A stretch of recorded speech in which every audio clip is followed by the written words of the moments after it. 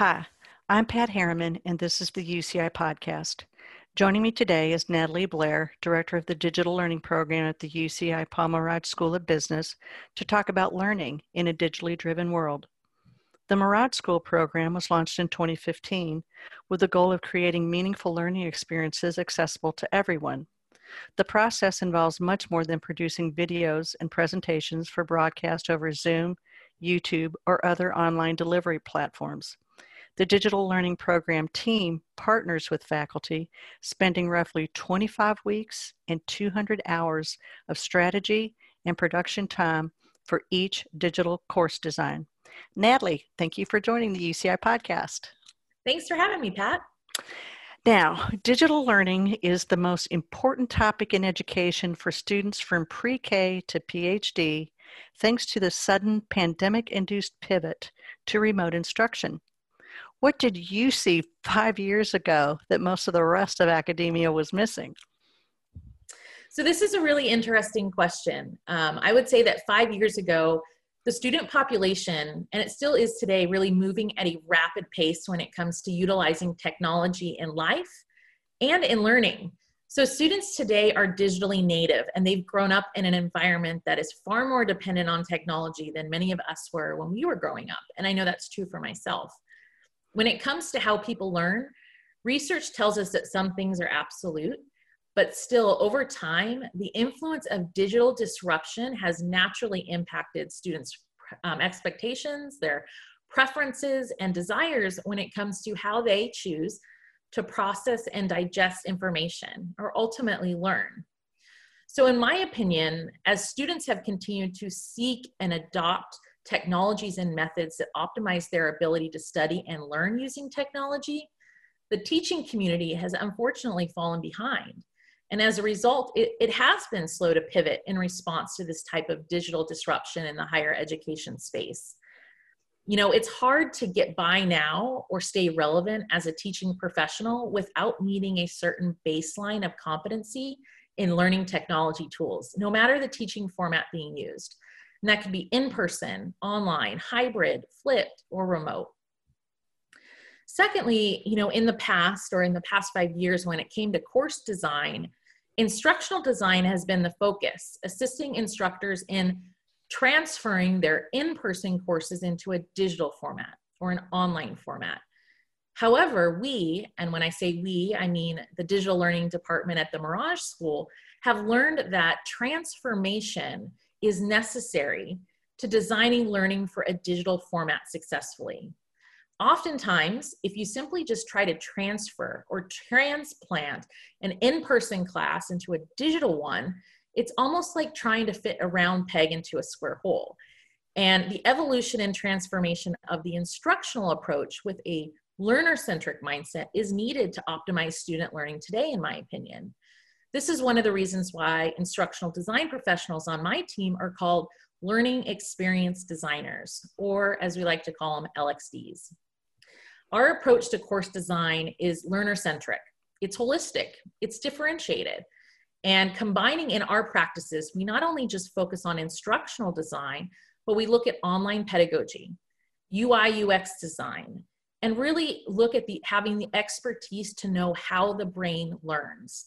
And this type of approach is essential as we collectively respond to this digital disruption in higher education and collectively aim to design transformative learning experiences. So tell us more about your background. So I see now that digital learning is my passion and it's my purpose, but I may have not always known that. In hindsight, though, I can see now how my professional path and my desire for continuous informal and formal learning led me here. So my undergraduate studies were in business management, and I received a master's degree in educational technology from Boise State University. Personally, I would say that my philosophy, and I'm a firm believer that if you stop learning, you stop leading. And so to stay relevant and sharp, I think that I can never stop learning, especially in this field, because it's always changing. The expectation for myself is that proactive learning has to be constant to stay relevant and influential. So with that, I'm very proud to say that I'm very much homegrown in the profession. I started at UCI in September of 2008 with the Division of Continuing Education in the Corporate Education Department. And as our clients at the time began to request more hybrid learning experiences in project management, I was tasked to conduct learner analyses and adapt those current on-site programs that were happening on-site at the company to a hybrid format where there was a blend of online and in-person. Much of what I was doing at this time was instructional design related, yet I operated in the function without the title. I eventually transitioned into instructional design with UCI's Distance Learning Center in 2013. I began to pursue professional development everywhere I could find it. I was a sponge. I wanted to learn everything. And this is where I discovered my innate knack for the profession. I've always had an entrepreneurial spirit and was drawn to business curriculum particularly. So in 2015, a project opportunity with the Merage School came through the Distance Learning Center, and I jumped at the chance to run lead on the project. This pursuit literally changed my life, and I worked with the Merage School to design the first of its kind, a hybrid, fully employed MBA program. The Merage School's goal was to continue to expand their digital learning initiatives and their online offerings, so they decided to hire a digital learning professional in-house. I applied, and the rest is history. That's great. Now, it seems that as you and your team were developing this program, there wasn't really a defined path or plan to follow. How did you continue to innovate and succeed? So that's a really good question. I think over the years in my practice and study, I've learned a lot about what to do, but I've also learned a lot about what not to do, which has proven to be very valuable and highly informative. This enabled me to build a vision of how to scale up a digital learning department while keeping quality and excellence at the forefront. And part of that came from first understanding clearly what the dean and the Merage School's strategic vision was and how digital learning initiatives aligned with that. I always say when values are clear, decisions are easy. So knowing what to focus on as we grew our digital learning initiative was imperative. The other part was pulling from past experiences, like my study in project management and implementing techniques to support scalability. As a practitioner in instructional design, I also knew the pain points intimately. This helped me to develop a distinct framework that would support staff's ability to invest and focus on what mattered. And that's to partner with faculty successfully and create meaningful learner-centric courses. Over a 2-year period, I would say between 2016 and 2018, I also surrounded myself with a diverse group of really smart people. And I did this intentionally. These people continuously mentored me and provided constructive feedback during my preparations to establish workflows and frameworks that would not only prove successful at the Merage School, but in my opinion, it also sets us apart. During this time, I was working especially hard as I aimed to beat that learning curve in multiple areas such as staff utilization, workload capacity, financial stewardship and fiscal responsibility, project management software. There's a ton of softwares out there. Which one do we use? How will it support our effectiveness and efficiencies? And organizational leadership and frameworks. My team also grew extensively during this time period from 2 employees to 11 employees that now make up 3 distinct units within the department. We have a multimedia production unit, a course support and technology unit, and learning experience design unit. So I would say now to continue to innovate and succeed, I'm methodical in my approach to culture, to values, and processes, and I never stop learning. I also understand that my ability to lead and inspire others matters, and I strive to cultivate a working environment that values others' expertise. It promotes autonomy and encourages collaboration. This ultimately, I feel, creates a high-producing team that knows that the work they do is truly meaningful and impactful. So what are the steps involved in the process for creating a digital course, and how do you work with faculty? Sure. So setting up our faculty for success in creating learner-centric digital courses with continuity is really important to us.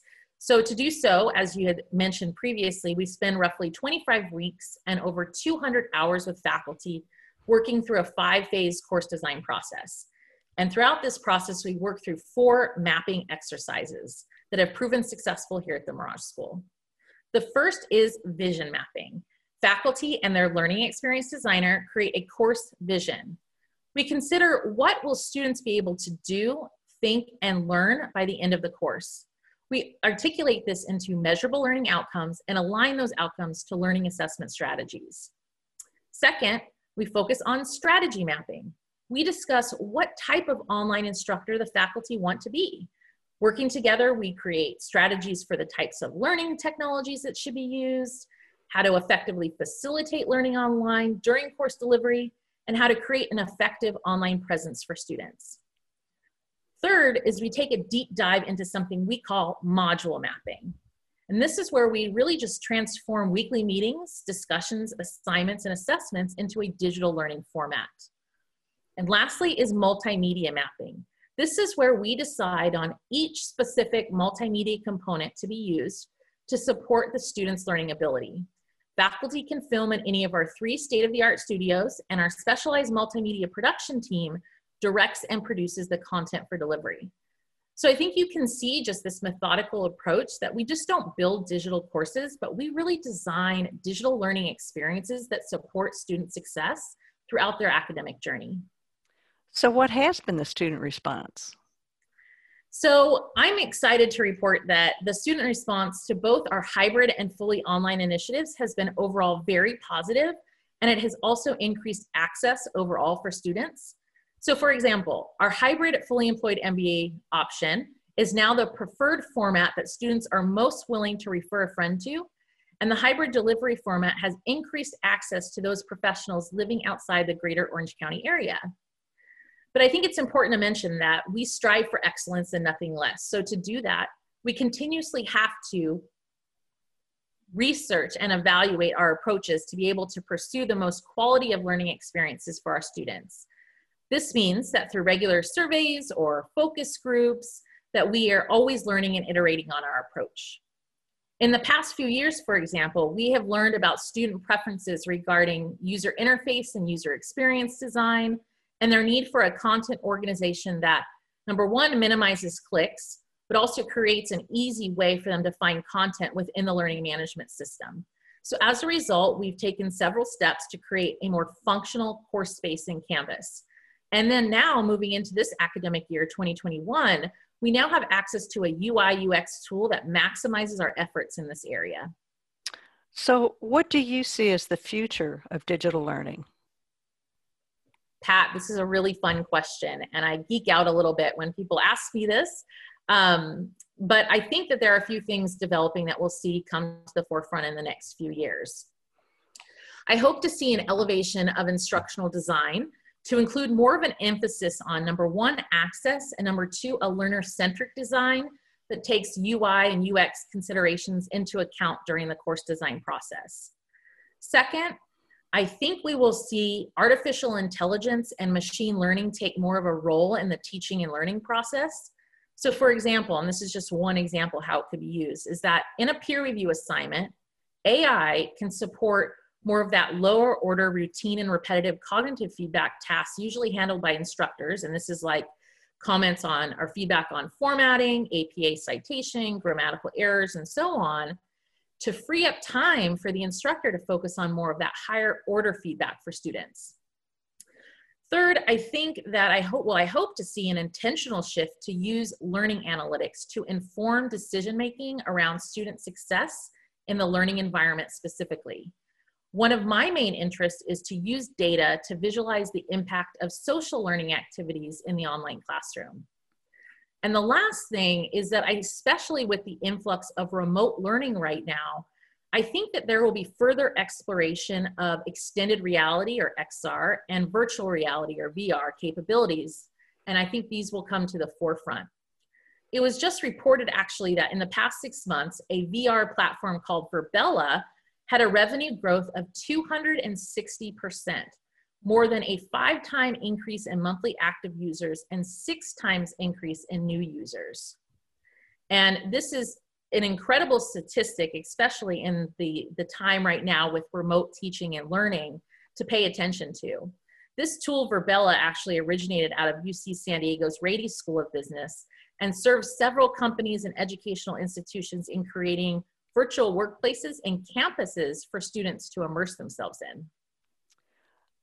So are there any other insights or perspectives about digital learning that you'd like to share? Well, I think it's important to note that the Merage School is just getting started when it comes to digital learning, and we're excited for the future and what the future holds for us. So be on the lookout for future projects or programs we will transform into a digital format. To learn more about digital courses at the Merage School, you can go to merage.uci.edu, navigate to the site menu and click on Why Merage, and then Digital Courses.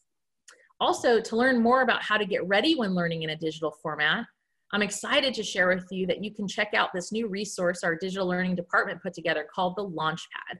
And you can find that at launchpad.merage.uci.edu. Thank you, Natalie. And thank you for listening to the UCI Podcast, which is a production of UCI Strategic Communications and Public Affairs.